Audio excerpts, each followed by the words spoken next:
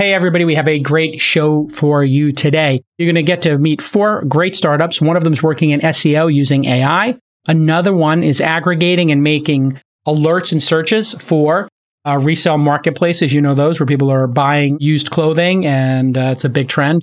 We also have somebody who's built Superhuman for calendars. And finally, a really amazing productivity tool that helps you stay more focused. Producer Rachel has another OK Boomer segment for us today about digital nomads. But first, we're bringing back an old segment that everybody loved. Yes, that's right. It's going to be time for Guess the Fake Startup. Let's get to work. Stick with us. This Week in Startups is brought to you by LinkedIn Jobs. A business is only as strong as its people, and every hire matters. Post your first job for free at linkedin.com/twist. Lemon.io. Need to speed up your product development without draining your budget? Hire vetted engineers from Europe at lemon.io. Go to lemon.io/twist to get 15% off for the first 4 weeks. Dataiku.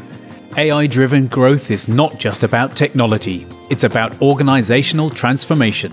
Join more than 45,000 people worldwide who are driving results with Dataiku. Visit dataiku.com. Okay, everybody, it's time to guess the fake startup. I'm your host and contestant, Jason Callaghan. Is with me the 3 producers of This Week in Startups. Big Nick, producer Rachel reporting, and Tom Selleck's nephew, producer Justin. Strong stash game. I actually sent producer Justin a picture of me with my COVID mustache, which lasted for under 5 minutes. I shaved, I showed it to my wife, and she walked me back to the bathroom to take it off. So tell us a little bit about yourself, where you're from, Justin. What'd you major in college? Connecticut. I currently live in Brooklyn. But okay. Any hobbies, Justin? Any hobbies you like to do there in Brooklyn? Yeah, I like to make music and play, DJ recreationally. All right, DJing in Brooklyn. And how about you, producer Rachel? Where are you from, and any hobbies that you like to do? Something on the weekend, yoga, maybe knitting. I got into crocheting recently. So I think for hobbies, my number one would definitely have to be traveling. All right. Number one. Nice. Any places, any destinations that you really covet, somewhere you want to go? Number one place I've been recently was Lisbon. I went 2 years ago, and it was one of those trips where you don't plan anything, and it was just the cheapest one. It ended up being one of the best trips I've ever been on. So Lisbon would definitely be number one. Okay, and where do you want to go in the future? Any destinations on the bucket list? Never been to Asia, and I've never been to Australia or New Zealand. So 2 great destinations, long flights. Really long flights. Yeah. And how about you, Nick? What do you want? Hobbies? Yeah. What do you like to do when you got that long weekend? When you got the Monday off? Long weekend plans for you? I like hanging out with my friends and snowboarding. Right. Yeah. Cracking up a couple of cold brewskis and hanging out with your friends. Maybe taking in a little bit of the NFL. Okay. We've got our game show today. Guess the fake startup. Everybody knows the rules. My 3 producers are going to each present me with 1 startup each. They will describe the startup, and using my powers of deduction, I will figure out which of the 3 startups is the fake startup. 2 will be real, 1 will be fake, and I will figure it out. We'll go around the horn here, clockwise. We're going to give you 3 data points: the name of the startup, a 1-sentence description of what they do in plain English, and a quote from their website. Perfect. Okay. I'm ready. Let's go in clockwise. So that means Justin, Nick, and then ending with you, Rachel.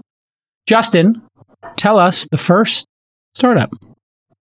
This startup is Mamma Mia, a membership-based dating app for Italian men looking for women or men who treat them as good as their mothers do. It's also for people looking for men that need to be taken care of. A quote from their website: "Matches so good, they'll make your mother jealous." Mamma Mia is a site for Italians? Yes. Who want to fit into specific stereotypes men who want to be taken care of by women who will take care of them like their moms did, is what you're telling me. Got it. Exactly. So, somebody who appreciates Italian culture. There's about 5.5 million Italians in America. Fantastic. So, didn't ask for that statistic, but interesting that you would provide it. Nick, go ahead. The second company is also all three companies are dating apps. The second one is called The Locks Club. It's a private membership-based dating app for Jewish people. They're aiming to be the Disney of dating. And a quote from their website is, "This is for Jews with ridiculously high standards." Okay. The Locks Club. Locks Club wants to be like the Disney Corporation, and it's for Jewish people who have incredibly high standards. There is no way on earth that you would compare that to Disney. That makes no sense. This is a ridiculous comparison. You're saying that's what they say on their website. They are aiming to be the Disney of dating. That's what they say on their website. Okay. That is completely nonsensical, which means it's a real startup, because only a startup founder could say something so completely nonsensical. All right. So I'm doing good so far. Okay. Producer Rachel, tell us the third startup. So the third startup is Short King Dating. It's a dating app for men 5'8" or shorter, and to join and get access to That's a real startup. Okay. Keep going. Oh, so do you know it? No. Or something? No. Okay. No. I can just tell that there's a short guy out there who has this problem, and he's solving his own problem. Keep going. Tell me what the website says. His own ideal customer. Okay, to join and get access to Short Kings, you actually have to be a Short King lover. And a quote from their website is, "Tall, dark, and handsome is outdated, and kings are in short supply. Don't let height get in the way of true love." Okay. So we have 3. Short Kings, Mamma Mia, and the Locks Club.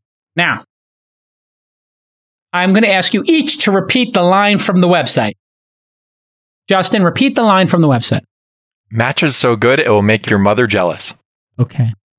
Match is so good, it'll make your mother jealous. Nick? For Jews with ridiculously high standards. That's the line from the website? Not that they want to be the Disney. Okay. No. Okay. And Rachel, go ahead. Tall, dark, and handsome is outdated, and kings are in short supply.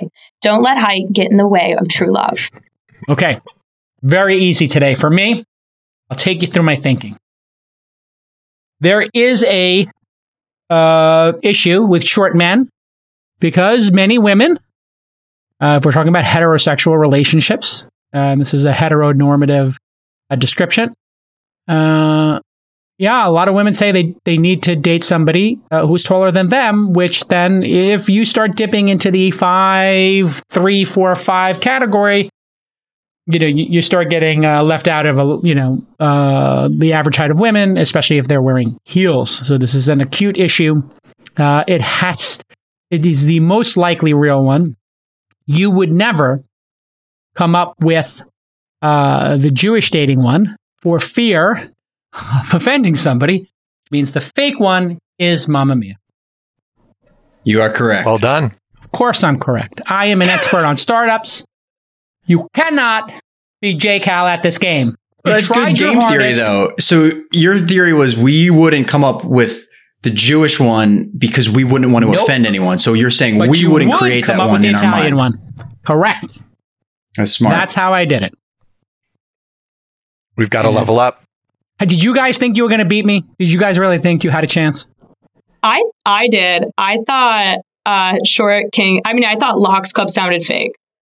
Locks Club is such a terrible name. It has to be real. It's so good. It's so funny. It is such a dating app. Listen, if you made it up and you weren't Jewish, it could be offensive. Well, but if you're Jewish and you call it Locks Club, listen, if you called the Italian one the Pizza Club, the Pasta Club, that could actually be offensive if you didn't call it that. But Mamma Mia, it's quite charming and sweet. Everybody loves their mom. People clamoring for a Mamma Mia in the comments, by the way. Clamoring for it. They want us to build that startup. They want a Mamma Mia, yeah. I think the market is there. Just lazy Italian men. I will say Mamma Mia. Well, see, Nick is from an Italian family, and so I know he wrote that one. Was that Nick's creation? I did write that one. So that's another little bit of a mini tell I had. but I can walk you through how I came through it so you can do better next time in tricking me. And this is where leveling comes in because I'm giving you the tips on how to trick me next time. Locks Club is a ridiculous name. It's a ridiculous name. So it's got to be real. And this concept of being the Disney of dating is something only a deranged founder would say.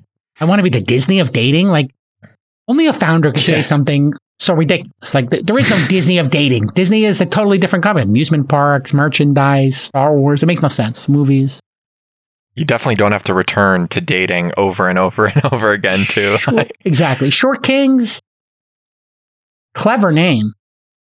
Clever name, because it's owning that you're short. And to Nick's point, Nick nailed it, that there is an ideal customer profile here. And I think it is an acute problem for folks. And so, great job this week. I don't know my track record on all of these, but when we find our Twist archivist, whatever maniac wants to dip into these 1,200 episodes of insanity as a career, some maniac will do it. They can find all the Guess the Fake startups. We've done them 20, 30 times in the early days because it's so funny and incredible. Everybody, guess the fake startup of This Week in Startups. It's our Freaky Fridays. I know you're looking for talent. It's really hard out there. The Great Resignation. There's a lot of people who have quit their jobs. Well, there's the good news. You're going to get your first job posting on LinkedIn for free at linkedin.com/twist. And you're going to pick up some of that amazing talent that is recently on the market to solve the problems that you have at your company. It's so hard to find the right candidates for your business. You know that. That's why LinkedIn Jobs has made it so easy to find the people you want to talk to faster and now for free. In just minutes, you can post your job on LinkedIn and reach the world's largest professional network of over 770 million people. Think about that for a second. They're almost up to 1 billion people on LinkedIn.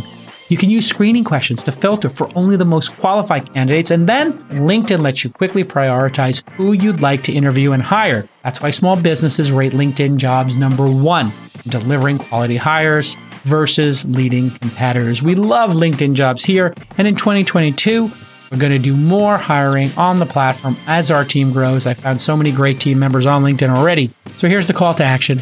Easy peasy, lemon squeezy. LinkedIn Jobs helps you find the candidates you want to talk to faster. Every week, nearly 40 million job seekers visit LinkedIn. So post your job for free at linkedin.com/twist.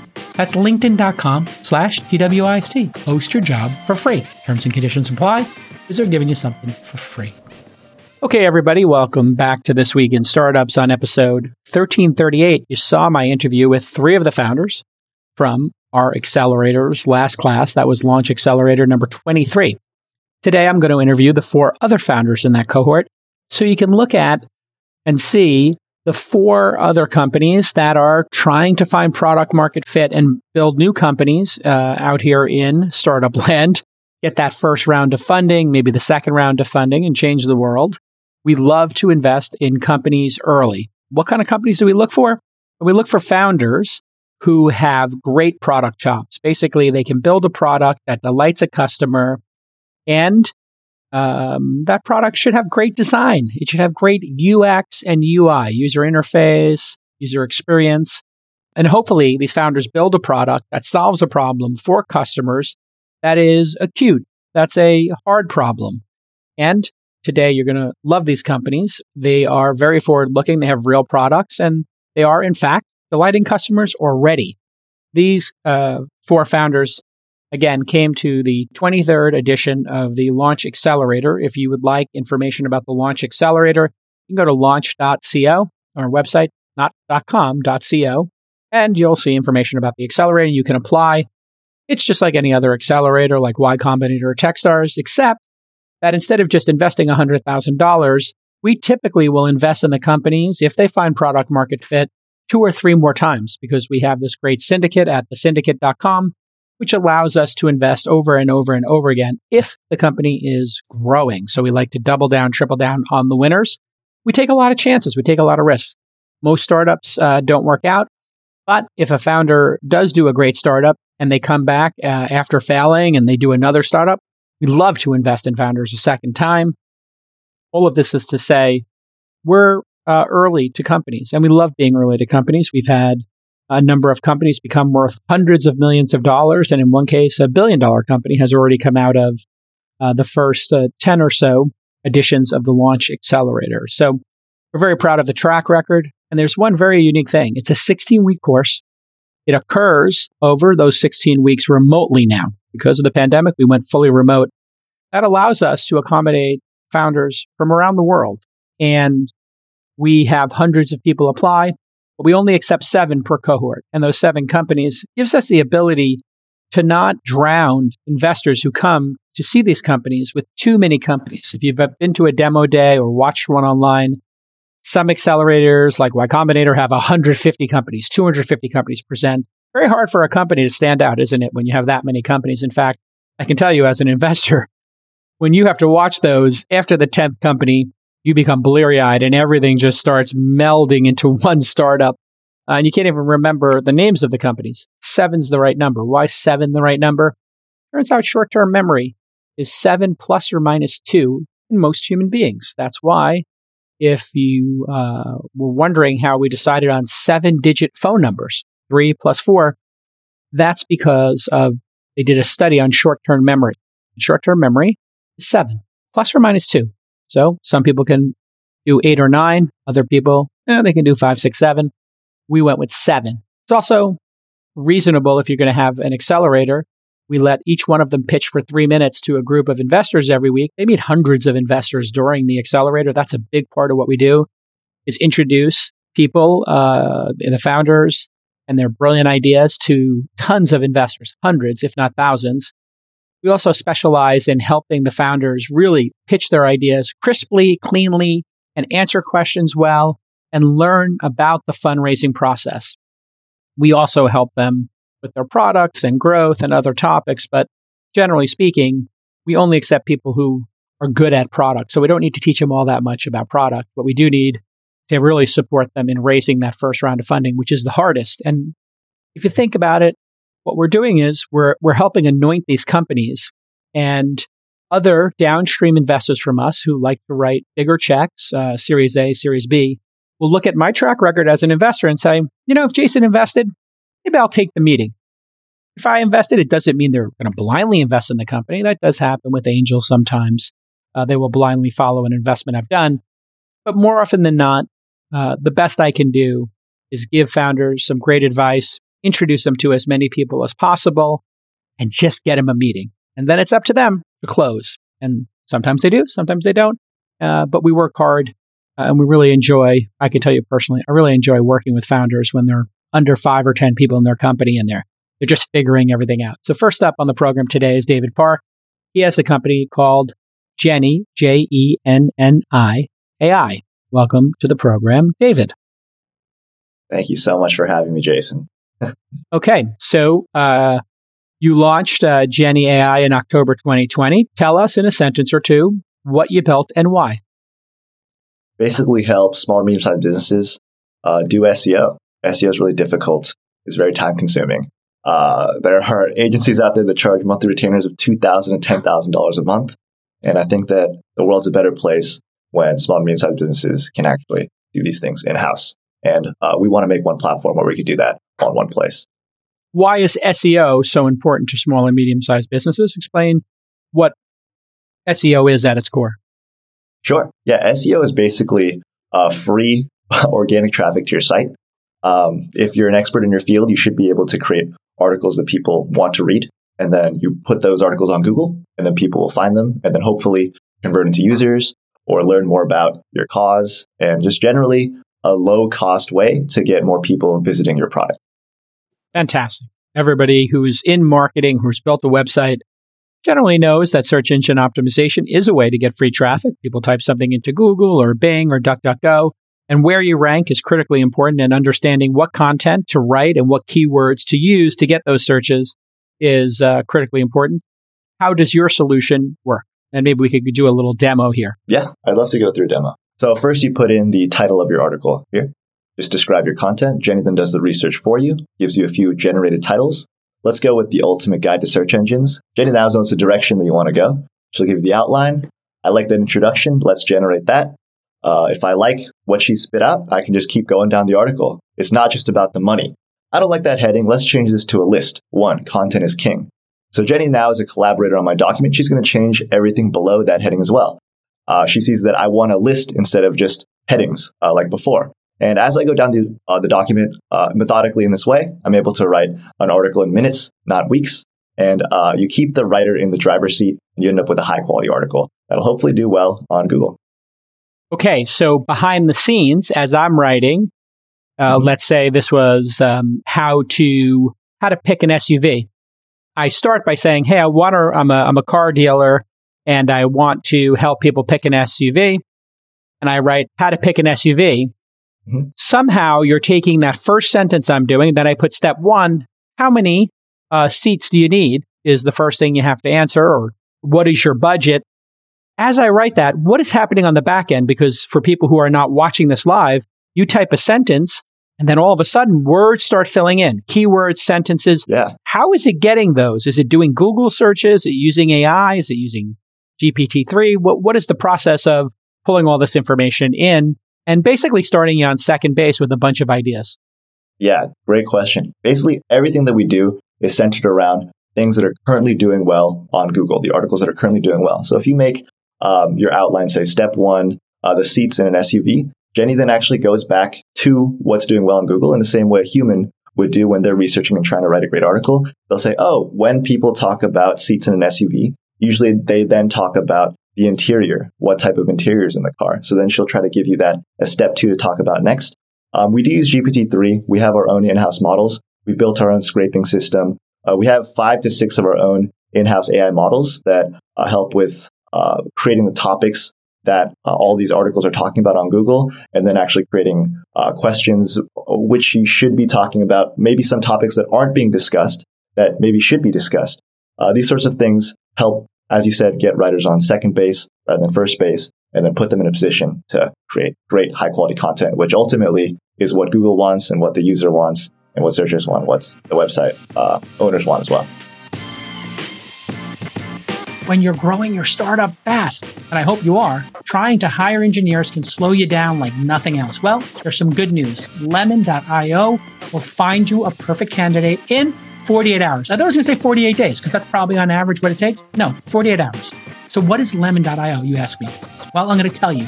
They're a marketplace of engineers from Europe. Lemon.io is a great solution if you are a technical co-founder and you need to delegate tasks, or you have a project that needs specific technology and you don't have that skill on your team. And maybe you can learn from this person, right? Or you're growing rapidly and you need to add developers quickly. Well, they're going to match you with a candidate within 48 hours. And if it doesn't work out, well, they'll replace the developer right away. Easy peasy, lemon squeezy. They test and interview every developer to eliminate the risk of a failed project. If you can use a full-time or part-time developer to run your projects faster, go to lemon.io/twist. lemon.io/TWIST. That's it. And you'll receive a 15% discount for the first 4 weeks of work with your new developer who's going to crush it for you. Get in there, everybody. lemon.io/twist. So to be clear, you're not writing the full article for people and then spamming the internet with random words. I'm starting to write something about this SUV concept. And then it knows, since I said how many seats, because that was my idea, hey, maybe the interior matters. Maybe the layout of the seats matter. Okay, 2 captain's chairs, 2 captain chairs, third row. Do you need the third row? How much storage space do you need? Oh, and by the way, the next question people tend to ask is price. Oh, and by the way, used versus new. Oh, by the way, what weather conditions are you going to drive it in? What size engine do you need? All of this, and maybe alternatives to an SUV. Maybe there's crossovers or hybrids. So you're able to, just from me starting out, give me ideas and things that are adjacent to it that I might not have thought about, correct? Yeah. And that's the funny part is the tech, this GPT-3, it's almost too sexy. It's almost too, you're so tempted to just generate an entire article. You just want to click and have the AI write everything for you. That's kind of where we are perpendicular to our competitors, where we actually purposefully slow our writers down. We want to give them context. We want to give them data. As you write, if you're writing about an SUV and you write about how many seats, Jenny will show you on the side of the research tab, hey, here's what your competitor is saying on how many seats this brand of SUV has. Hey, here's maybe what some users are saying on Reddit about how many seats are the best. And it allows writers to literally be in the driver's seat, in this example, as they're writing the article versus just minimizing inputs and maximizing outputs of clicking a button, see how many words you can get out, how many words you can get GPT-3 to spit out. So yeah, I'd say that's pretty accurate. And everybody who has ever built a website has got an email from an SEO consulting firm that asks you to sign a 2-year contract that you can't get out of for $2,000 to $10,000, $25,000 to $100,000 a year. They promise you're going to rank. How much do you charge for this solution? Because what they're doing essentially is looking at the top results, looking at your competitors, and maybe doing this in a manual fashion. So instead of spending $2,000 to $10,000 a month, what do you charge for this service? Yeah, so we just charge a flat $100 a month. That comes with up to 30 documents and unlimited generations within each document. So wow, you can so $3 a document, basically. It's pretty cheap, and I mean, we're like you said, we're early stage.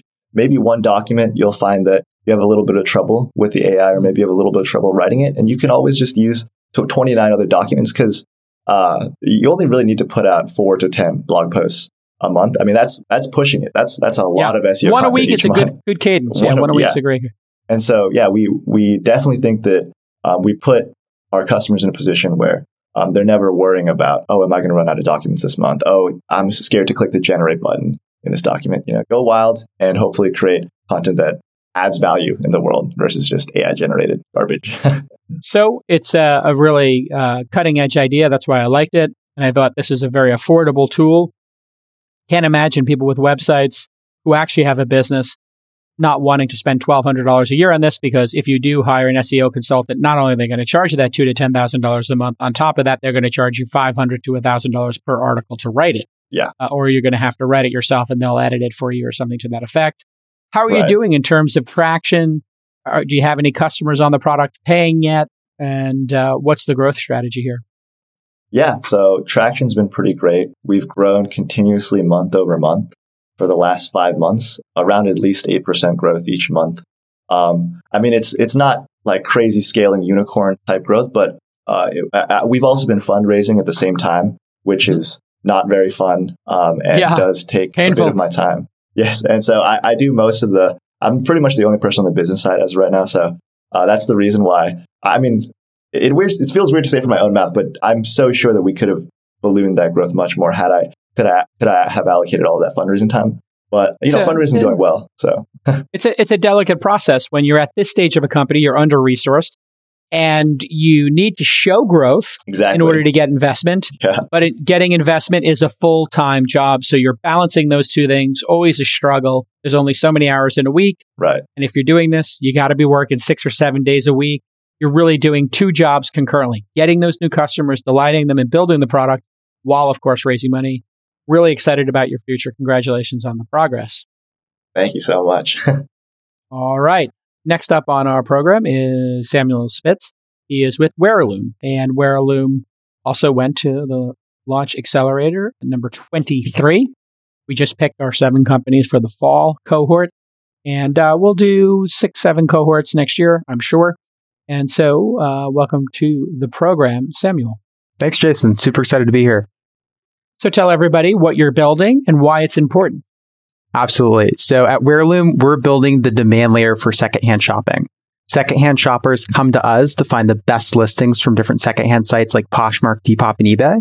What we're doing is really important because secondhand is a massively growing industry, growing about 40% a year within the fashion vertical. But right now, it's incredibly fragmented, and the buyer experience is super broken, much harder than shopping retail. And so our goal is to make shopping secondhand just as frictionless as shopping new, while still being less expensive and more sustainable. Fantastic. And from what I understand, people buying secondhand clothes are not just doing that because it's a great way to save money and to get premium products at a discounted price. They're also doing it because they really do care about the environment and they don't want to see clothes going into landfills. Am I correct in that way? Absolutely. The fashion industry is the second largest polluter on the planet. And one of the best ways to be more responsible with your consumption of fashion is to shop secondhand. It's even for the most sustainable fashion companies, producing a new good is always going to produce more waste than getting something that already exists in the world. And there's so much stuff that just fills up people's closets, never getting used. So there's a lot of opportunity here. And there are plenty of sites that do this. There's eBay. There's the one Poshmark you mentioned. What's the other big one? There's Depop. There's The RealReal, Vestiaire Collective, Rebag. The list goes on and on. There's 10 plus billion dollar companies just within fashion. Wow, I didn't realize that. So there's 10 plus billion dollar companies doing this resale of, and there's so many different SKUs and items that if you're looking for a certain brand of dress or shoe, it might not be on one, it might be on one of the 10. So you're now aggregating these databases together, which is really helpful for those sites. They must love the fact that you're creating this meta search engine, correct? Absolutely. That's why we're already partnered with several of them. Fantastic. Can you give us a little demo and take us behind the scenes of how this actually works for consumers? Yeah, that'd be great. So we're on wearloom.com right now, our website. So what you need to do is go to this website and then just click on the sign up button. That takes you to a form where you can enter all the items that you're looking for. So you give us a search term. In this case, we're looking for a Saint Laurent t-shirt. Your category, so this is a shirt. Your size, for me, this is a large or an extra large. The brand is Saint Laurent. And then I'm going to be looking under $200 in the men's section. So then you could add additional items, but here we're just going to stick with this one. We're going to go to the next page, enter our name and email, and then click submit. And so now we're in one of my actual alerts that I receive from Wearloom Daily that has the best listings for my searches. Here we're clicking on a Saint Laurent t-shirt with a skull print graphic. This is actually a shirt that I actually own. And here we're on Depop. And so if I was interested in purchasing this item, I could just click buy now, use my existing Depop account, and seamlessly check out. And now I've saved hours per week in what it would take to search across Depop, eBay, Poshmark, and several other sites on my own, and probably gotten a better deal because I've gotten the best listings from these different sites. And what's critically important for people to know here is it's not a one-time search. Because you're putting your email address in, you're setting this as an alert. Because, hey, let's face it, those pair of Yeezys or that Yves Saint Laurent shirt or, that Isaïe blazer that I really like and I covet, there may not be one right now in my size, but this is going to week after week give you updates on your favorite brand and what's available, which in a way lets you get to it before other people. Is that correct? This lets me snipe it before other people get to it? Absolutely. So the thing about secondhand is that the best listings tend to sell pretty quickly. And so what I actually did, this whole product came out of my consumer experience as an avid secondhand shopper.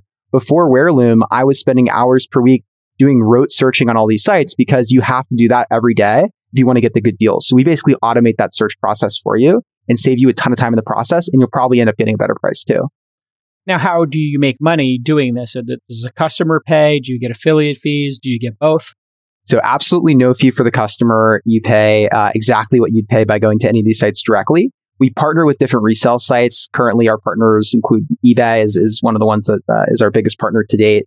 And we take a percentage of every sale. And so the way we like to think about it is we're sort of disintermediating the supply from the demand in the market and taking a percentage of the take rate for feeding back buyers the best possible buying platform.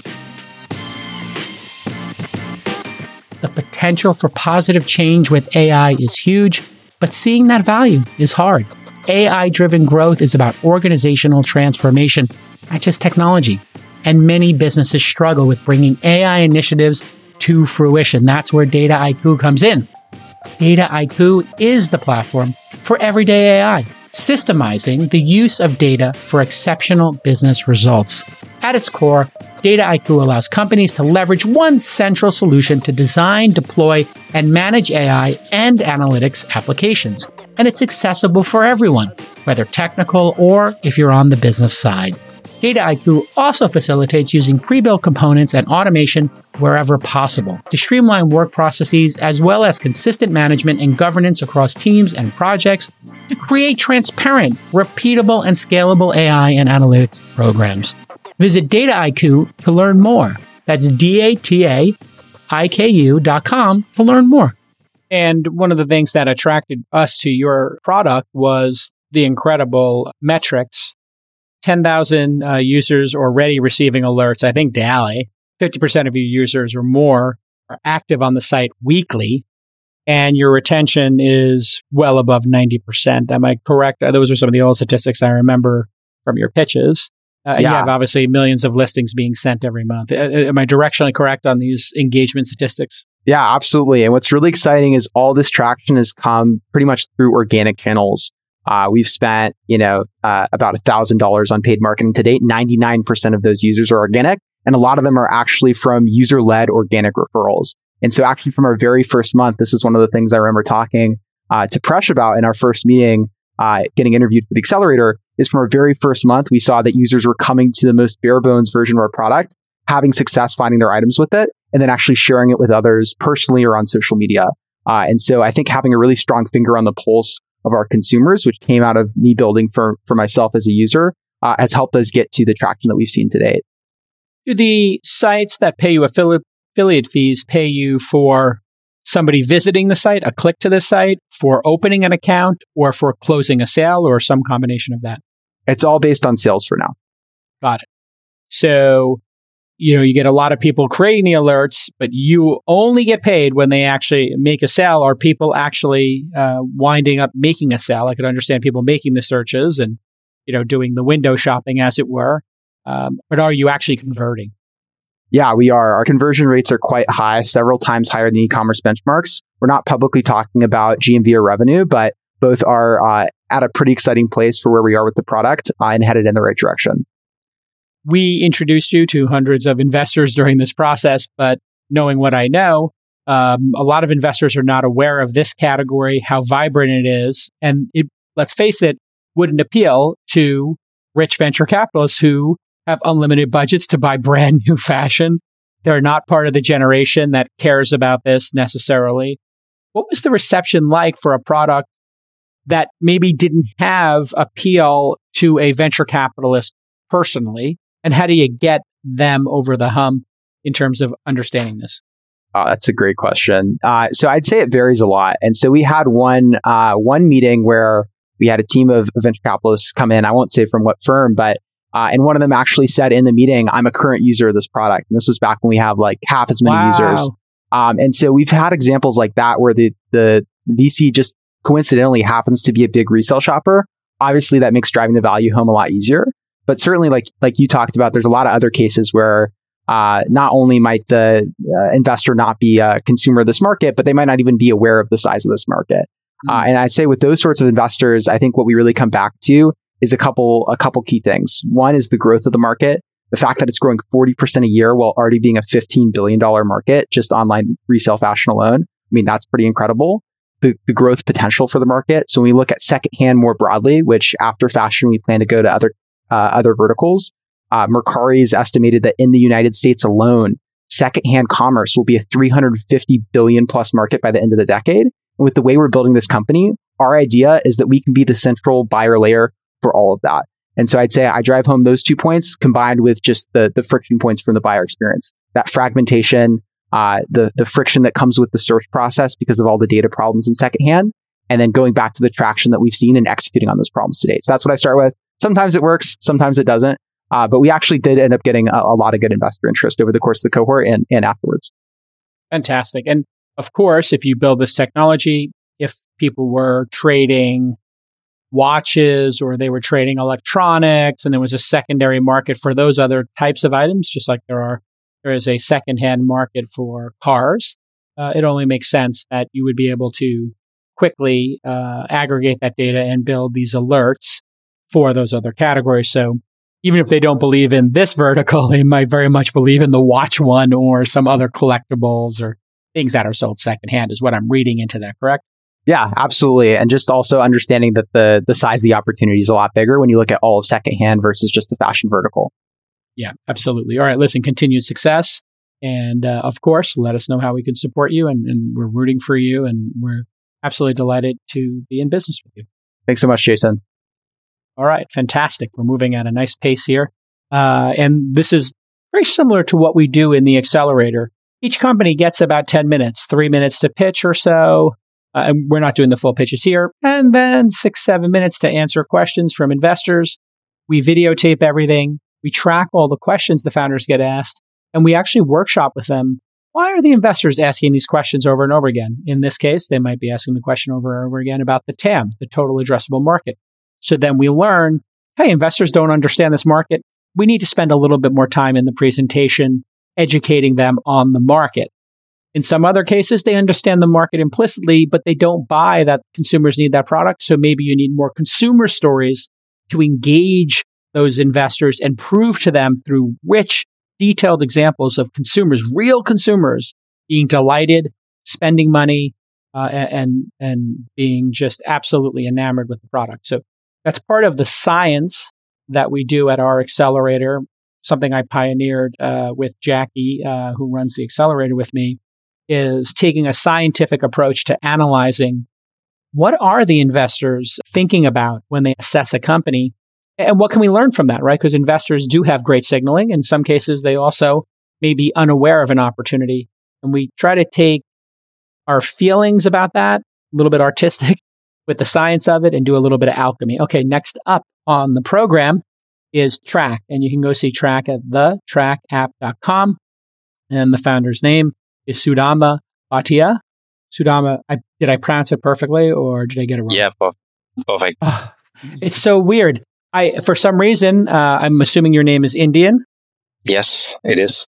I get Indian names right, and I can get other names completely wrong. And from what I understand, Indian names are some of the hardest to pronounce. So I'm super proud of myself that I got that right with my dyslexia. So when I saw your app, I said, wow, this reminds me a bit of Superhuman. And in fact, you described it to me as Superhuman for calendars. Why don't you go ahead and tell us what you're building and why? Awesome. By the way, great to see you again, Jason. So thanks so much for having us. And my pleasure. And so we're building Track. We're trying to build the fastest and most elegant calendar experience out there. So you can think of Google Calendar, Calendly, and Doodle kind of built into a Superhuman kind of an experience. And the background on this is that even before Track, like we were building this mobile app for scheduling phone calls. It was called Check and Call, because I was frustrated by the chaos of unscheduled phone calls in India. And we realized that was one of the problems, around calendars and scheduling. But it just, after talking to a lot of people and of, our own sort of internal frustrations around Google Calendar started bubbling up. So we started like connecting the dots and seeing things like, in Google Calendar, for example, it's pretty cluttered, unintuitive, and kind of slows you down. The UI and UX also is not designed for people who live by the calendar, essentially. So we felt like calendars are not designed for the people who live by them. And people were using that in conjunction with Calendly, which was a bit impersonal. And for people who wanted to optimize their time and had several events a week, it was not the best solutions. I had also worked at Goldman Sachs in New York, where I saw like traders use the Bloomberg keyboard, quants use Excel shortcuts, and then Superhuman came along, and all of these dots started to connect for us. So that's how early last year we started working on, a more efficient solution. And I personally, one of the things that I really, really disliked about calendars was, all the dragging and then clicking and then selecting and then typing, and you just do this endlessly. That's one of the things, and can't manage multiple accounts, like working across time zones. All of these things are very painful and they just add up, right? So that's where we decided that we had the thinking and the building blocks for it, and we should go tackle this problem. So making the quickest, most elegant power user version of calendars. Let's do a quick demo here. Remember, most people are listening, so describe what they're seeing. Awesome. So this is Sehaj, who's one of our earliest users trying to schedule a call with Anjana in India. So he opens up a widget where he can enter the time zone. And then on this calendar view, he has an input where he can type in natural language, the duration of a call, the type of the call, and the days of the week he's available and the times. And then he shifts without having to switch out of the keyboard. He types Anjana's information so that she doesn't need to take the effort. And then Track creates a message which is customized and personalized for her, so that when Anjana opens the link, she can match with the calendar or browse a few slots and pick one, and then book the call in 2 clicks. So it's really efficient, very fast for all of these workflows, basically. And when you did that, for people who are not watching, you just said, hey, 30-minute meeting with this email address on these days in this window. It presents a landing page for that person to pick from one of those options and then automatically inserts it. You never had to touch the mouse. As I tell anybody, when you touch that trackpad or a mouse, you've just failed the assignment. The assignment is to be able to do that really quick. Just like in Superhuman, you never touch your mouse and you become bionic. When you're scheduling like this, you're probably doing it in 1/3 to 1/10 of the time is if you were sending an email, cut and pasting times, and you're just putting together, I guess, Calendarly and Noodle and some of those other programs allow you to do that. Hey, here's my open schedule. Here's your open schedule. Pick a date, correct? And that's just built in here. Exactly. And with the whole keyboard first experience, as you talked about, right? Like, we just think of it as, I shouldn't have to, think too much. I just say, okay, this is what I'm trying to do. This is my command. You just share some options, create the message for me. All I need to do is just, paste it somewhere. And those are multiple steps which otherwise take a lot of time and then a lot of clicking around. So we paid a lot of attention to that experience, basically. And so, of course, the objection you're going to get from investors is, well, what if Google does this? Or what if Microsoft does this? Or is it really that much better? When you get those kind of obvious objections, how do you overcome them? That's a great question. So in terms of the bigger players, I feel like I think there's already a lot of inefficiency that they've built in, and designing a keyboard first experience like this is incredibly hard because you have to pay a lot of attention to details to literally every single drop down and interaction.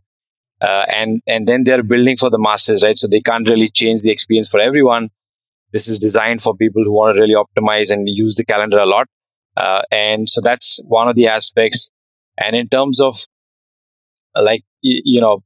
is this really much better? It's like anyone who's really used the calendar extensively understands how deep the product is and how many pain points are there. For example, as I mentioned, working with time zones, multiple accounts, and we, even now get tons of requests from our users around things like, oh, can I use, Gmail and my Outlook account together? Now, that's not something that either Gmail alone can do or Outlook alone can do in that sense. So those are gaps already, that exist that we can capitalize on as well. So, those are very much there. How do you make money with this product?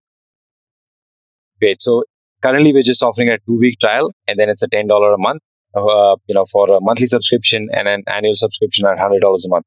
And by Q2 next year, we're planning to open up $100 a year. I think you mean $100 a year. Sorry. Yeah. $10 a month, $100 a year. You get that little $20 discount. And if do you have a multiplayer version here where if I have an organization of 10 or 20 people in my department, or is that something you're going to build next? Yeah. So the good thing here is that currently in single player mode, you can already do things like scheduling time with your teammates, which is a big problem. And we've optimized for that. But yeah, in the near future, we'll also be building a multiplayer version in that sense, which makes things much easier. And of course, when we invest, for people who are listening, we always look at a product, and one of the lenses I look through is, hey, if the founder can build something this elegant, this beautiful, this high functioning, the founder doesn't, and it's just advice for angel investors and early stage investors, it's not like suddenly a great founder who's incredible at building an elegant product is going to run out of ideas or not have other challenges they find. Of course, multiplayer mode is going to become even more dynamic, and you can just keep building into adjacencies or make the product deeper and richer. So there's always more innovation left to do. That's why I always like to bet on founders who build great products relentlessly and have great product cadence. You're releasing features on what product cadence? Every week, every 2 weeks? How often does your team add, a new function to the product? What's your goal in that regard? Our typical cadence is once a week at least. But oftentimes we're getting so many requests from users that we will ship out a version if something is important and we feel like it could really create value. We just ship it, within the week as well. So it could be sometimes 2-3 times a week if we feel that can create value for everyone.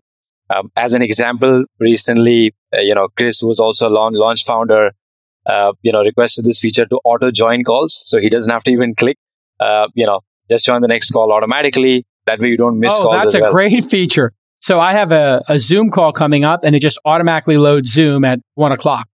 Exactly. Puts me in the waiting room.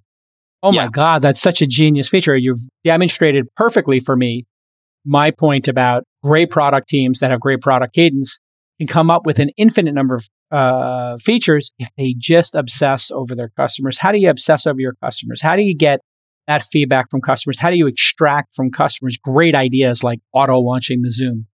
If they're that crazy and they want to do something like that. Exactly. So actually this came out, I was just chatting with with Chris on Slack, thanks to the launch community.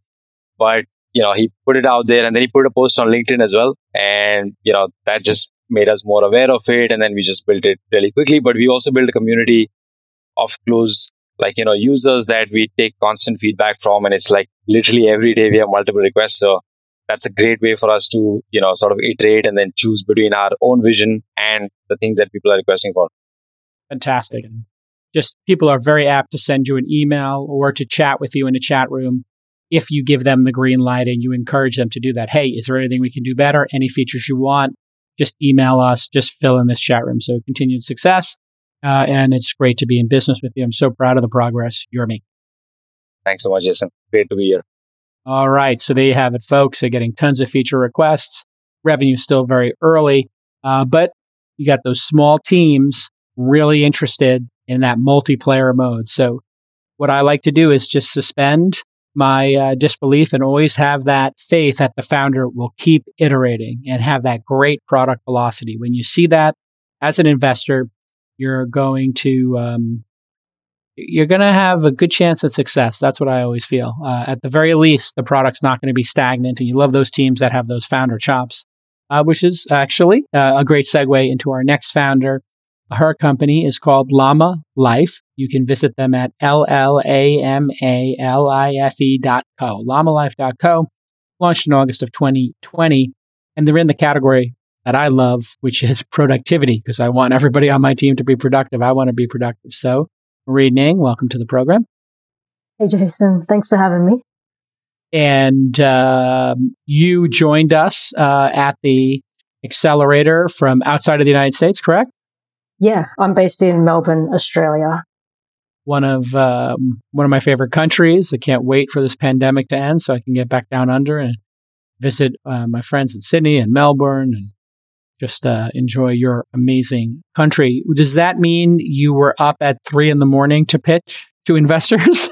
I don't know what time you wound up having to get up. Yeah, and I apologize, but no, that's all good. Yeah, it was pretty early, but that's one of the advantages of having it remote, right? So just the fact that I could participate was amazing. But yes, it was very early for me, but I just got myself into a routine, so I got up early, but I also went to bed early. So in the end, I was still getting, 7-8 hours sleep, which is really important as a founder. You need to, it needs to be sustainable the way you're working. And it actually turned out to be quite a good routine for me. And it worked out fine. Fantastic. Yeah. And you've done well in your fundraising. We're going to be participating and helping you close out the round, I understand, from my team. So that's fantastic. Let's talk a little bit about the product. You are building a time-based productivity tool. I think the best way for us to explain this is to just show it. So why don't you go ahead and give us a quick demo? Yeah, cool. So Llama Life is a web-based productivity app. And for those that are listening online, what we're looking at is kind of like a task manager view, which has a timer on the top.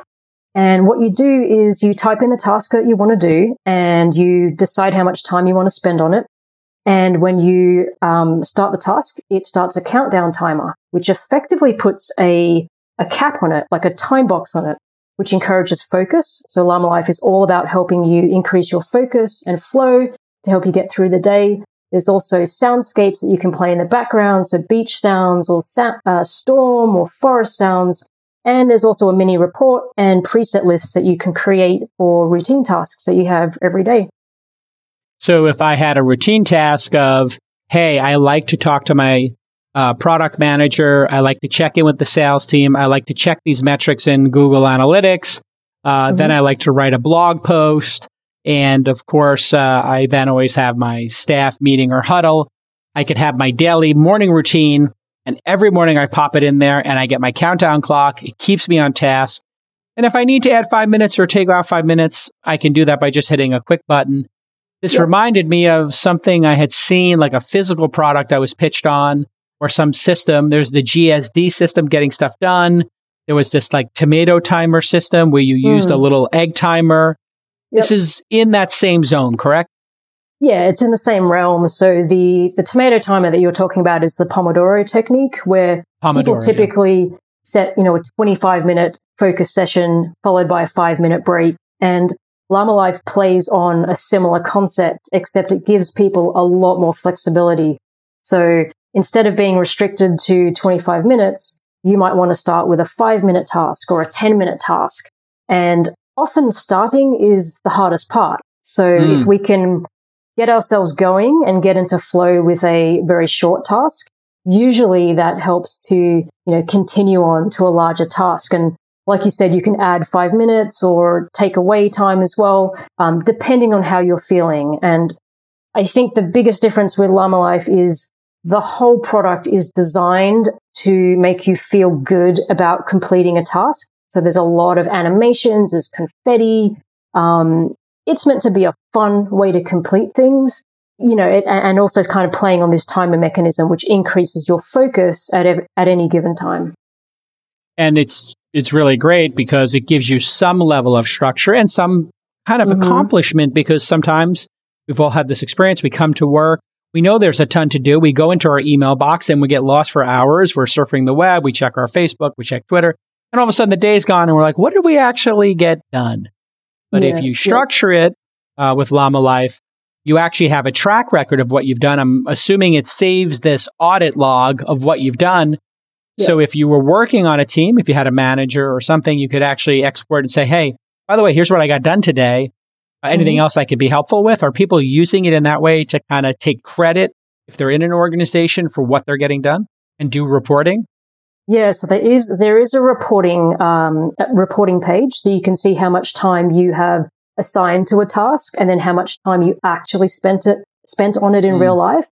And some of the feedback that I've got so far is that, after completing just a couple of tasks, people are actually quite surprised at the amount of time things take, right? So Llama Life is all about helping you be more effective with your time. It's not necessarily the amount of time that you're working in a day.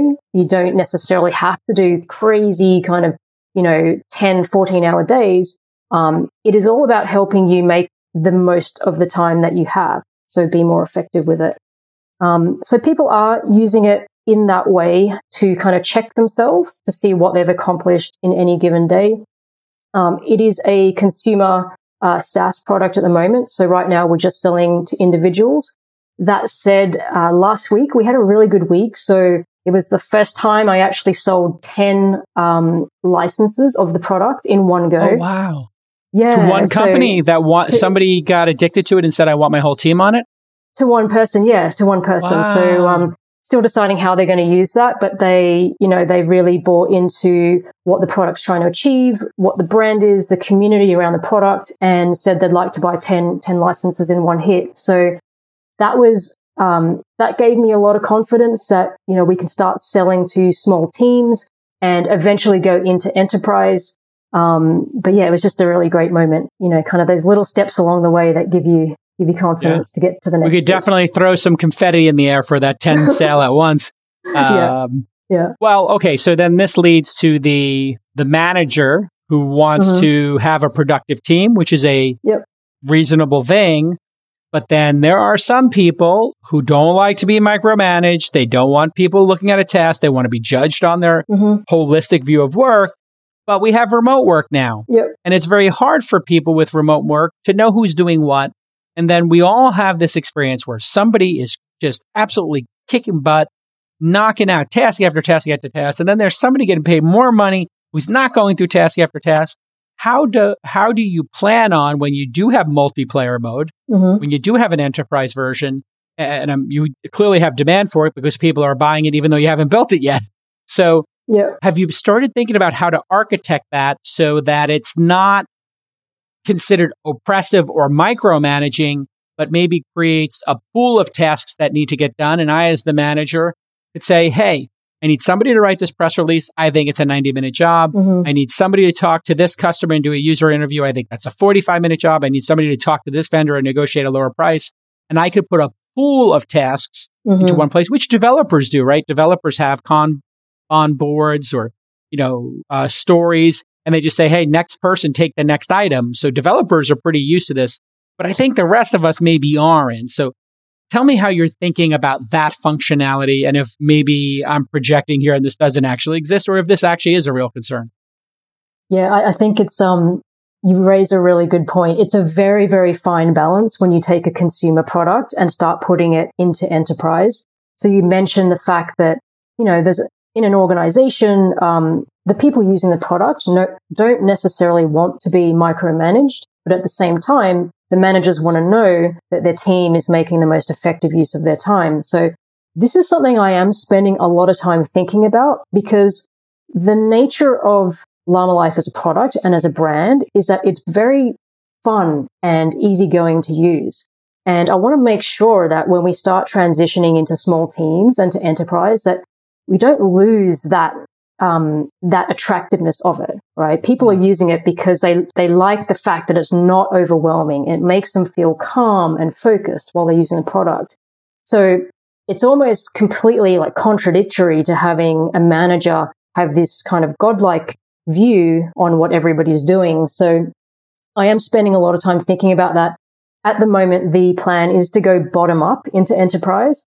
So ensure that it is going through employees that really want to use the product and they're bringing it to their manager in order to sell it into an organization. The plan at the moment is to be able to do multiplayer mode, but have that in such a way that people are still working on their own tasks, right? But they're able to share a focus session with another team, another individual, right? So it's less about going, you're doing that task and you're doing that task, right? The team can still have their own overall goals, but it's more about saying, okay, let's create a focus session together. Maybe it's 1 hour. Wow. And we're each going to work on our different tasks, but we're going to work like we're almost like we're in the same room, right? Maybe I can see you on the screen. You can see me in a thumbnail view, so it's not too intrusive, but we're working on our own tasks. And the way I think about that is, if you're in a co-working space and you're in like a communal area, there's lots of people working on their own businesses and their own tasks, but you're feeding off the energy in the room, right? You're feeding off the fact that everybody's focused, everybody's in the same mindset of trying to get work done, and we've dedicated 1 hour and we're going to bash it out and we're going to figure out what everyone else is doing. Yeah. So it's more about social accountability than micromanaging specific tasks. And for people who are angel investors investing and listening, one of the things you'll experience when you're talking to founders is they have perspective. And Maria, you have a perspective on this, and you have a point of view, which is this isn't about being oppressive. This is about being productive and having joy and having that great sense of accomplishment. And so I love that you have this perspective of, hey, this isn't about being oppressive and having a punch list. This is about us banging it out and winning together. And I just love this idea of us focusing together. And you've got the right metaphor for the right time, which is, hey, maybe we can't all be in the same room, and now distributed teams are becoming a thing. So yeah, maybe there's a postage size stamp, or we use something like a Slack huddle or the equivalent of a Clubhouse room where we have audio going on. And we say, you know what, we're doing a barn raising today. We're going to fix our website and get our marketing materials done for this event we're hosting. And here's all the tasks. And you could see people on this combined Llama Life board. And, okay, I'm going to go proof the website. I'm going to write the press release. You're going to compose the tweets. I'm going to make the Canva invitation. You're going to make the Eventbrite invitation, whatever it is. I'm going to create a list of 20 targets for speakers. You're going to create the list of 20 targets for sponsors. I'm going to do the work on evaluating locations for us to host this event. I'm just picking event hosting as but one complex thing that needs to be orchestrated. And because it's all happening together, I just love this idea of we all get to see the confetti. And maybe we could even click on, you picked the right venue. I did the target list of sponsors. And I get to put some emojis under it and give you a high five. It really creates that esprit de corps where people are feeling like, hey, we're all in this together. So another great aspect of the way we pick founders is looking for perspective and looking for building a great product. And my gosh, you have both of those. So it's just delightful to watch you do this. Thank you. But one thing that has been challenging for you is you're a solo founder. Yes. So how has that process been for you? Fundraising, building the product? And maybe sometimes there are investors who have a bias against solo founders. Has that become an issue for you, and how are you working through that? Yes, it has been challenging. And as you talked about at the beginning of the pod, fundraising is a full-time job. It's very, very time consuming. You're taking a lot of meetings. And as a solo founder, you only have so much time and also energy and mental effort that you can assign to any given day. So, I'm doing the marketing, the product development, the coding, taking the investor meetings. It was definitely very challenging for me. The way that I approached it, though, was to take less meetings. So I was very, very sort of selective in terms of who I was reaching out to. In fact, I actually didn't do that much outreach. I made sure that most of the meetings that I took with investors were through an introduction.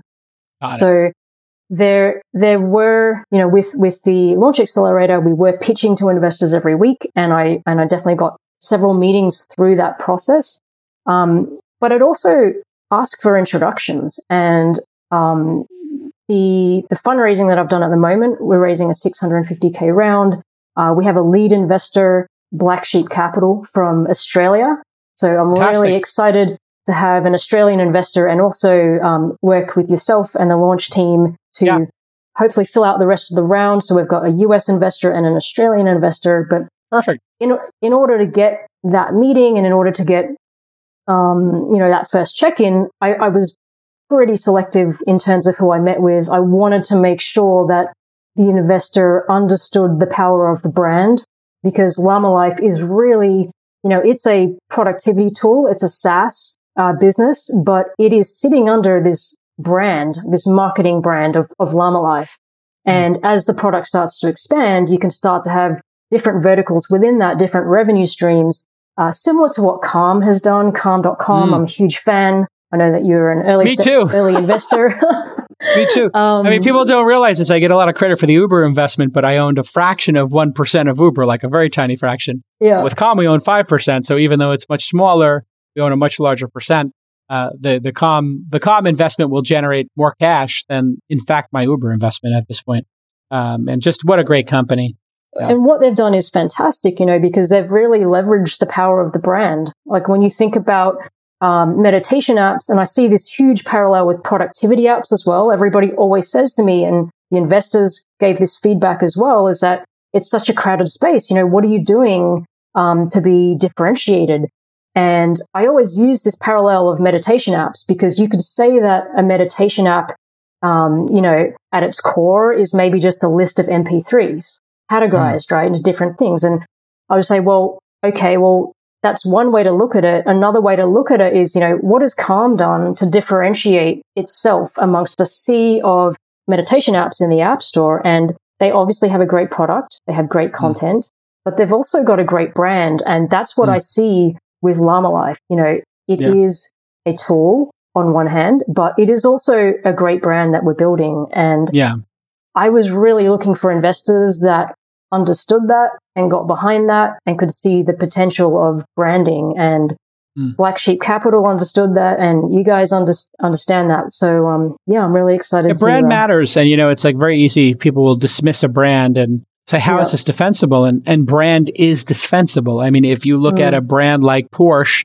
or Tesla, just taking the car category, or Mercedes, these brands evoke something. BMW, the driving machine, Volvo, safety, Tesla, technology, self-driving, Mercedes is a driving, like the precision of it and the craftsmanship.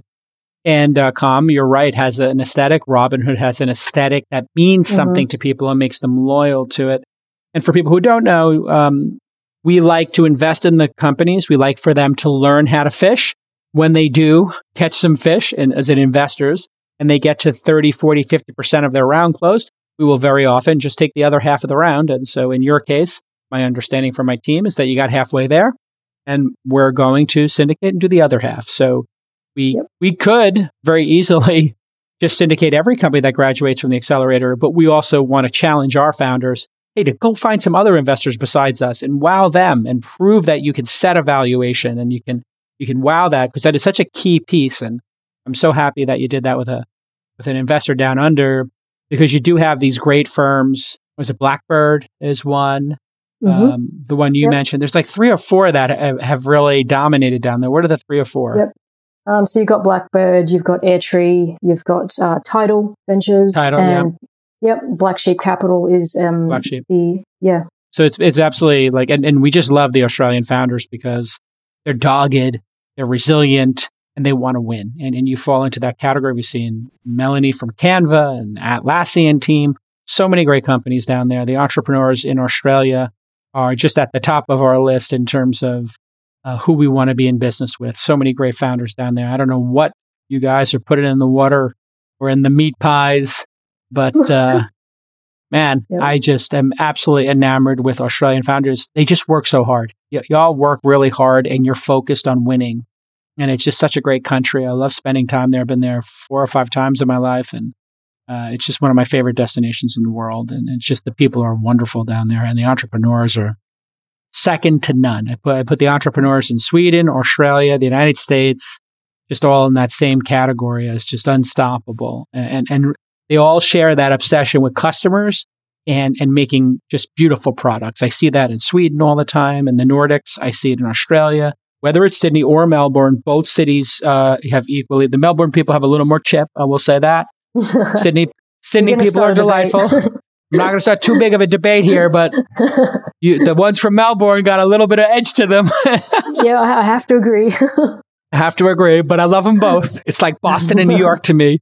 I love them both, but we're very happy to be in business with you. I'm very proud of the doggedness you've had, and it hasn't been easy because you're in a crowded field and you're a solo founder, but you got it done, and the best is yet to come. Multiplayer mode. Oh, it's going to be so incredible. And that's really, when you think about it, as we wrap here, my best advice to investors out there is you look at that first year or 2 of the progress the founder made, and if they made great product and they got that initial traction, just in your mind, allow yourself to say, what if they 10x it? And then what if they 10x it again? And you have 700 customers, I believe, now paying for the product. Is that right? Yeah, 700 paying customers total. Last month, November, did 2,400 in revenue. So fantastic. Still early days, but it's it's definitely picking up, growing 30% month on month in terms of MRR. When I see companies growing over 10%, to me, it's not an accident. Once you get past 10% a month, it's not an accident. Of course, we'll look at the churn and we got to look at the engagement. But when you break that 10% growth a month, something's going fabulously right. And so I am super excited for you and all the other cohorts here. If you want to spend 16 weeks with me and my team, meeting all these great investors, you can email Jackie at launch.co directly. She is the managing director of the program. She does 90% of the work. I take 100% of the credit, as it were. I'm given 100% of the credit, but shout out to Jackie for really finding and selecting these great companies. And I am absolutely delighted. I love being early in these companies and watching them grow and really trying to be as helpful as I can to them. Our goal is always to be your first and best investor. And so we work really hard at that at Launch, and we sincerely want to be early on your cap table, and we want to be there with you when you ring the bell when you go public, which I'm certain everybody will. And if not, and it doesn't work out, we'll invest in your next company because eventually these dogged founders are going to do it. Thank you so much to everybody. And again, sincerely, Jackie, you are amazing for just what you've done with this program. All right, it's time for another segment of OK Boomer. Rachel is reporting. How are you doing, Rachel? Doing great. How are you? What do we have for the audience today in our segment OK Boomer, which connects old Gen Xers and Boomers to the next generation of Gen Z and Millennials and how they look at the world? This week, I got to speak to Arafili Gunuri, and a few weeks ago, she actually was recommended to me on Twitter after I asked people for the best Gen Z founder to come talk on This Week in Startup. So that was really cool that I got to connect with her that way. And she was just a pleasure to talk to. Okay, what does she do and what do you talk about in this episode? What are we about to hear? She runs a Gen Z social media agency and has a newsletter called Digital Native. And she's also currently a student. She's getting her master's in strategic marketing at Imperial College in London. So she's wearing a ton of hats, doing a ton of stuff right now. And even though she's going to school in London, she's actually Greek, so she has a really cool third culture background as well. Great. And you talk a little bit in the interview about being a digital nomad and young people working from anywhere they want in the world and not having a home base, but basically living out of a backpack and living the dream. Everybody dreams of having this epic life, then retiring and traveling the world. Mm-hmm. And what we're seeing, I think, correct me if I'm wrong, is some Gen Zs and millennials are saying, well, with remote work, I'll just not sign a lease. I'll have a small amount of possessions and I'll work from anywhere and I'll get to see 10 countries a year. We got to talk about that. And she, I think, was very well spoken on the subject, especially because she's not only getting her master's degree right now, but she's running a company. And I think when you're studying in a different country and when you're working in a different country, those are two totally different things. I think it's very easy for a person my age to do a study abroad program, but to actually work abroad, I feel like is a lot more difficult. So seeing that she was able to do both was really incredible. And this past weekend, I also went to Art Basel and I met up with an old friend of mine that is currently, I think, next week going to Italy. You were at Art Basel as well and you didn't look me up? I was there. I would have invited you to a party. I texted you. Oh, you texted did? it. Uh-huh. Oh, no. I can't believe I missed it. Oh, sorry. My bad then. All good. All good. I had my parties to go to too. But so I got to meet with a friend at Art Basel that is also a digital nomad living out of a suitcase. I believe he's been doing that for about 6 months now. It sounded really cool. And I think that most Gen Zs at this point would prefer remote work because this is kind of just the work environment we've now grown up in over the past 2 years, which when I graduated, it was 2020, the pandemic just hit. And I think there's a really big split between people choosing to live in cheaper places or move in with their parents, which is what I did.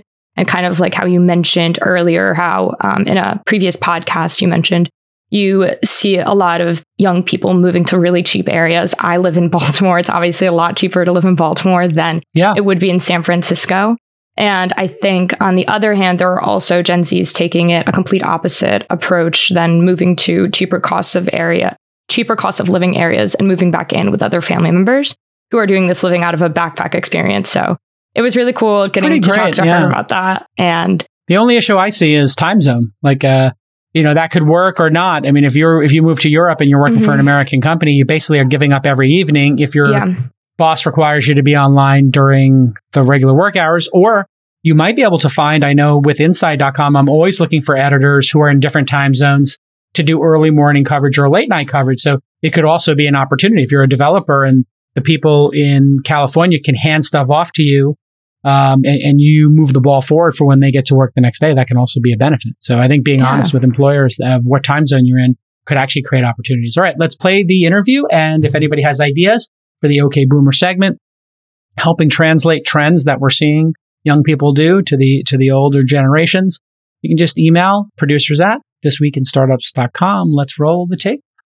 Well, thank you so much, Arafeli Gunuri, for being on this episode of OK Boomer. The reason I found you was actually through Twitter.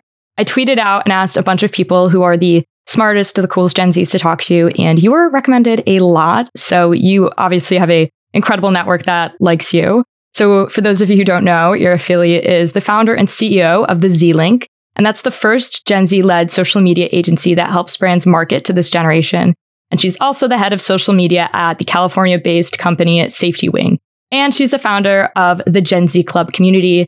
And on top of all of that, she's also a full-time master's student at the Imperial College London. So, like I said, you were the most recommended founder when I tweeted out that I wanted to talk to young people. And besides stalking your Twitter, to be honest, I only read a Business Insider article about your day, and it was pretty impressive. So you're an international founder. That's what I want to talk to you about, because it sounds like you have a ton on your plate and you're able to balance that even with having kind of a crazy time difference between the States and where you go to school over in England. So I guess, to start off, let's talk about being an international founder. And do you think it's easier being a Gen Z international founder than it is with other ages? I feel like my peers are so chronically online all the time that we are kind of put at such a good advantage of being international founders and online founders at that. What's your experience?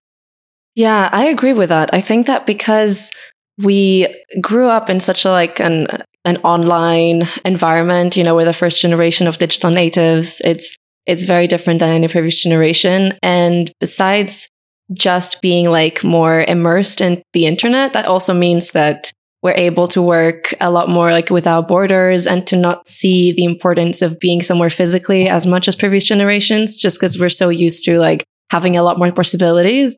Yeah. So for me, it's, I've never known another way of being a founder, basically, or I've never considered being a founder in a way that's not like remote and international, because I feel like it would only impose limits on my work that basically have no reason to be there. So it's a great time to be a founder. Yeah, it's funny that you mentioned that because Jason is the author of a book. It's called Angel. Everybody at This Week in Startups and at launch has read his book, and he famously said in one of the chapters that basically founders have to be based in San Francisco. They have to be based in the Valley. And since that book came out and since the pandemic hit and we've been spread like all over the globe, including his own team, he's been like, you know what? Maybe that's something we can rethink. Do you think that like SF and Silicon Valley startups are a thing of the past, or do you think this is just a lull in time and eventually we're all going to go back to Silicon Valley? That's a great question. I am not of one opinion versus the other. I think it will be a kind of a balance of both, because while I am an international founder myself, the company I work at as head of social media in California is, based in Silicon Valley, although it's also fully remote. So it's a sort of thing where it was founded there. It was a YC company, but the founders are not there. And most of the team is like made of digital nomads. Mm-hmm. So where I can definitely see the benefits of being based in SF as a founder, I don't think it's going to be a necessity in the future, but it definitely will still give you some more opportunities and a very strong network to be there as a founder, just because of, all of the people that you get to meet and all of the things that you get to be even more involved in comparison to if you were just kind of like doing everything online and remotely. Mm-hmm. But as I mentioned, I really don't think that, this would be the kind of thing that will develop to be a necessity for founders around the world. I think we're moving towards an age where no matter where you are, it's easier to be a founder anywhere, and you can still access the kind of SF-based resources and network online. I completely agree with you. In fact, I've been pretty passionate about the idea of becoming a digital nomad myself, probably since college before the pandemic hit, just because I've noticed, like you've said, just the rise of international teams. I don't think necessarily, I think the pandemic probably did inspire a lot more people to become international digital nomads, but I definitely think that it was on a rise anyway before that even happened. In fact, I started reading your newsletter called Digital Native, and I think it's really interesting how you talk about just working in different places. And can you explain to everyone what it really means to be a digital native? For me, it means being a person who just grew up with the possibilities of the internet around you and who's so used to this world and is able to take advantage of the internet in its best ways, and also just, recognize the limits that we should place in our use of like the online world.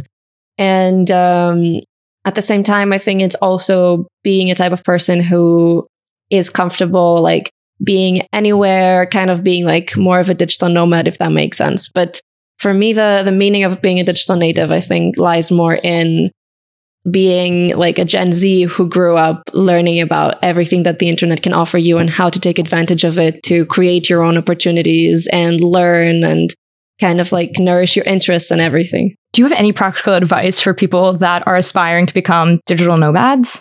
Any practical advice? Okay, that's a good question.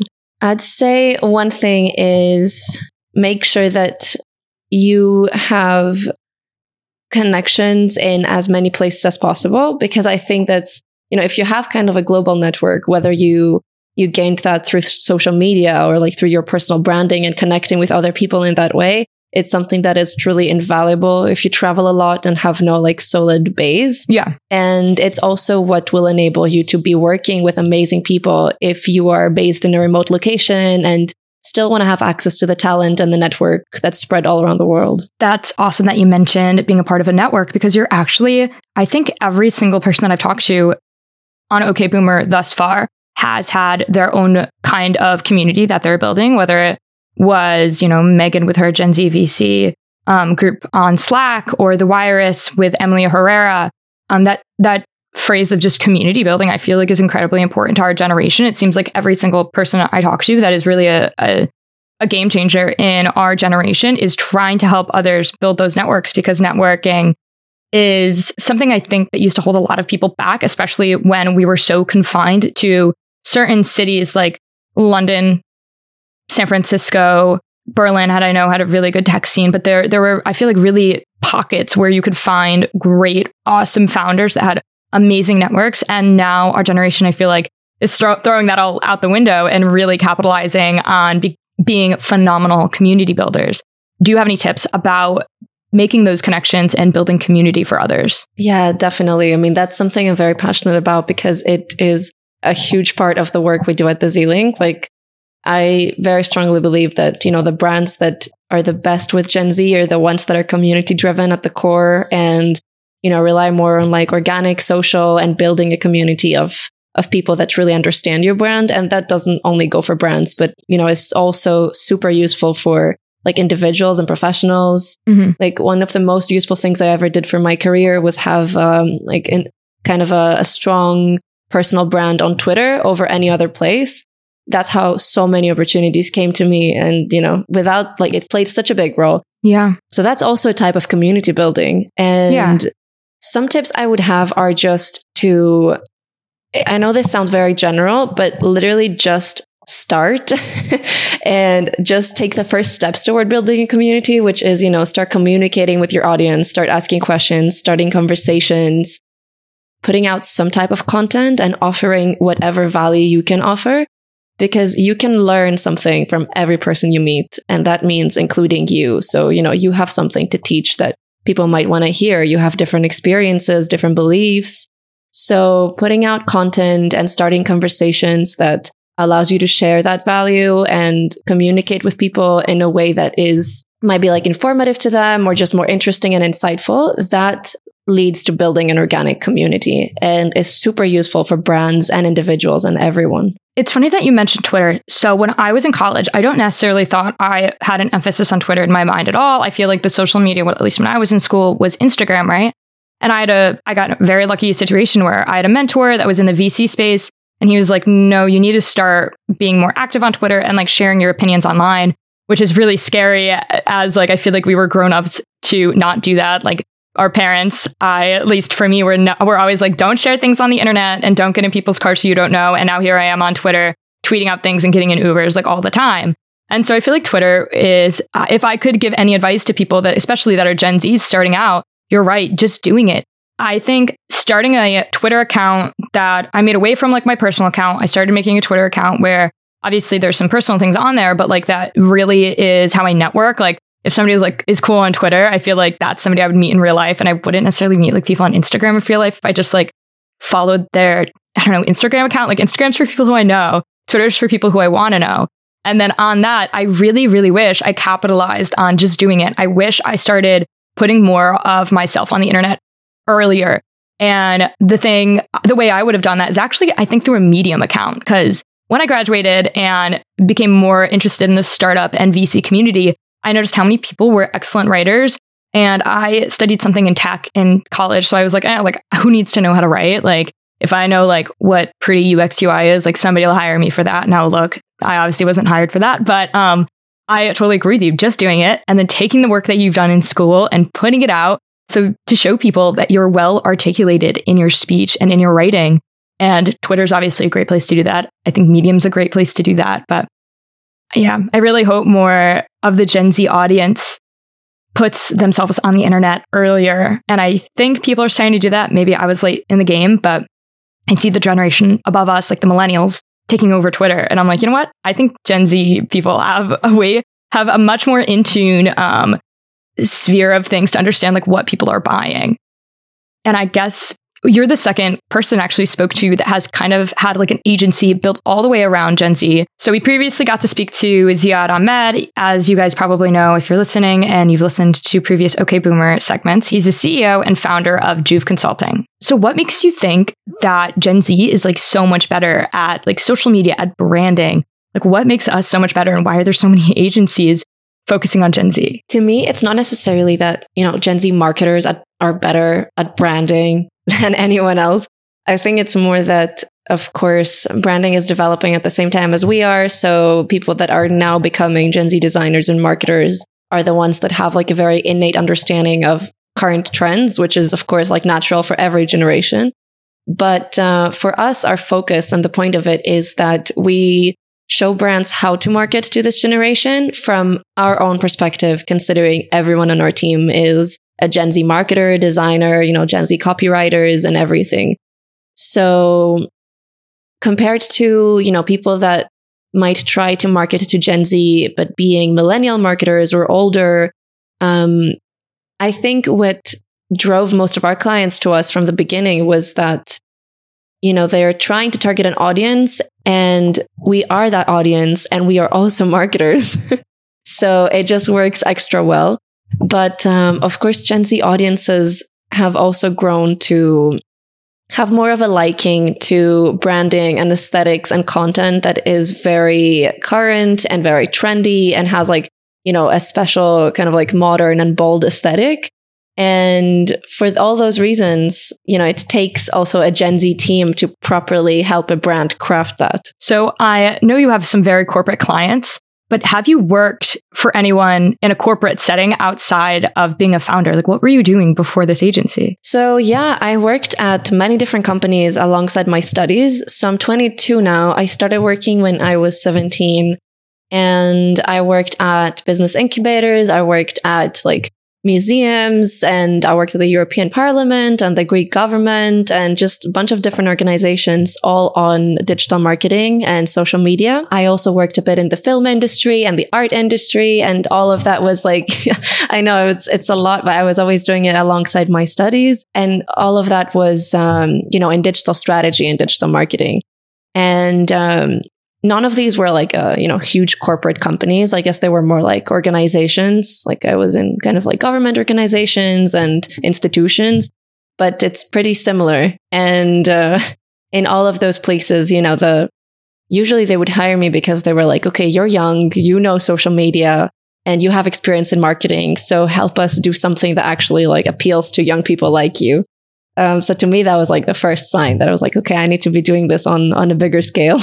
I see how many hats you're wearing in so many different fields. And it's interesting you went from government to a startup. I think that is very cool. But I also see so many Gen Zs have side hustles. I feel like you can't talk to a single person in our generation without having a similar life to yours where we do so many things.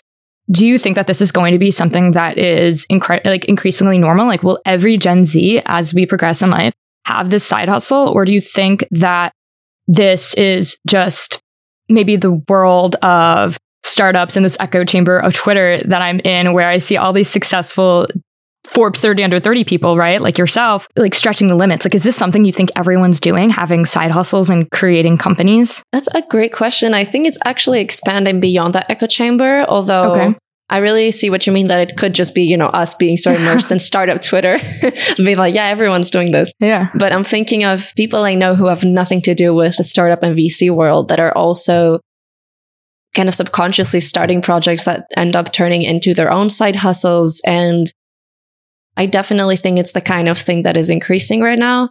And it's also the type of thing where, I have friends that are more interested in working in the corporate world, but they kind of look down on the huge companies that don't allow you to have a side hustle or like your own startup on the side of working there.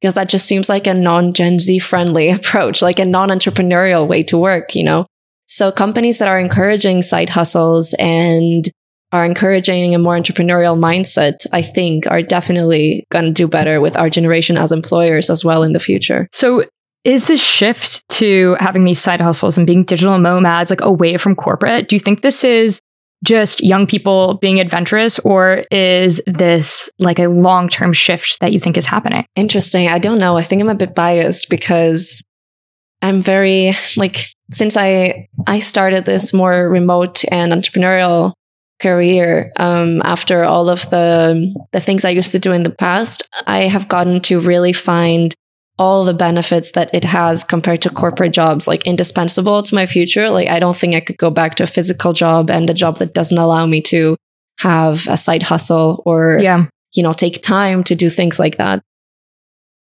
So if that equals corporate, then I think we are shifting away from that. But I think that's, too big of a generalization, because also starting out in corporate for our generation is usually a great way to gain some experience that you can later use to become a great founder if you're interested in that kind of thing.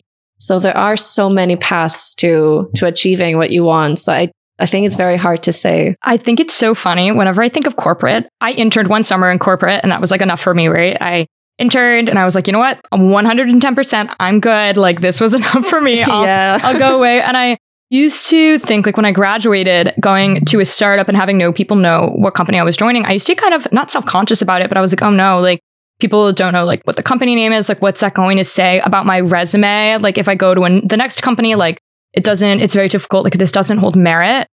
And now I think, so I graduated 2020 when the pandemic hit, and it's so funny because when I knew that I was going into the venture capital startup podcasting community, I think it was just 2020 just hit, right? So it was January by the time I realized I wanted to do a fellowship in VC, but the pandemic didn't hit yet.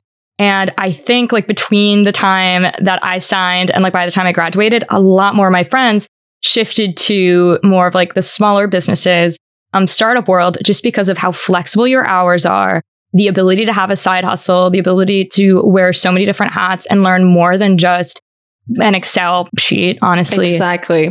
And it provides so much help. And I don't know what the world's going to look like in 20 years from now because of it. And what do you think the world is going to look like in terms of working 20 years from now? I think, companies of all sizes are going to have to adapt to Gen Z in the workplace, which sounds obvious, but we're a very aware generation in terms of the things that we can have in some jobs versus in others. Mm-hmm. So, some people that are super talented in our generation and might be getting offers from the corporate world might be very aware of the fact that in startups, they can have a lot more flexibility and a much better work-life balance and like life standards in general.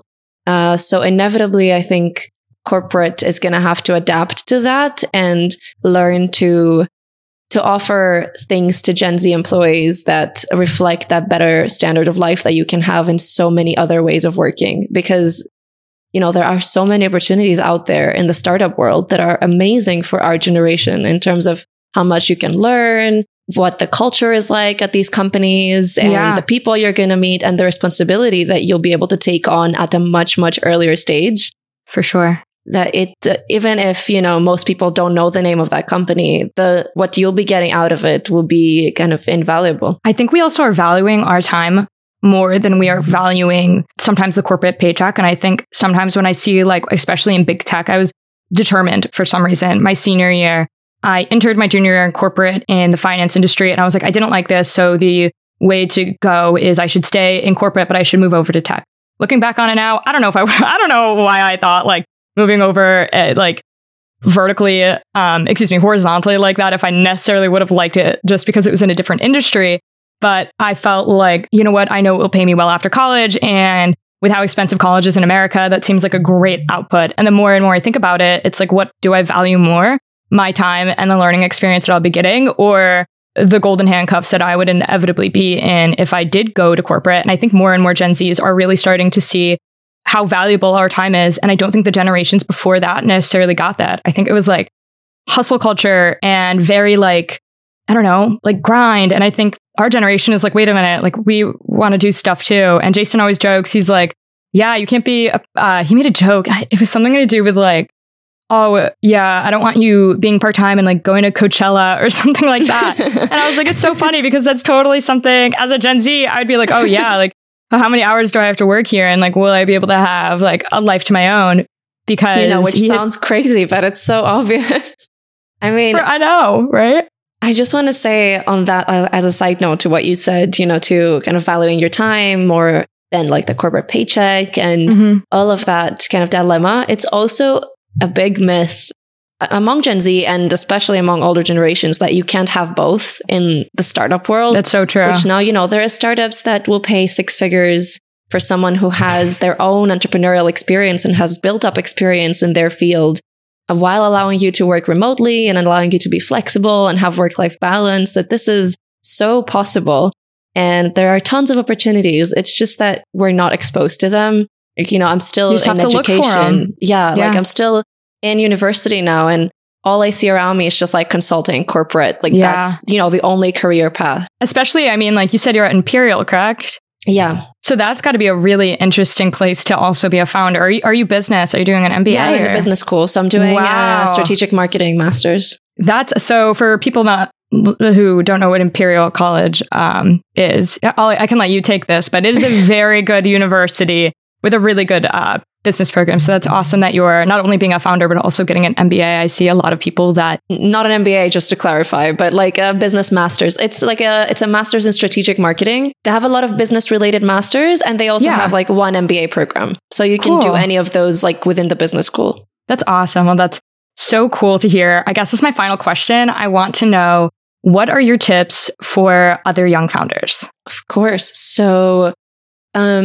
I know this sounds like very lean startup of me, but definitely like don't overthink and spend like 3 years building your product before launching. Can be such a big mistake in most cases. Again, like not want to generalize because there are exceptions. If you have an idea, just like go for it, start putting out content, see the demand, meet people that can help, and just like start building. And also, if you can, build in public and create an early community.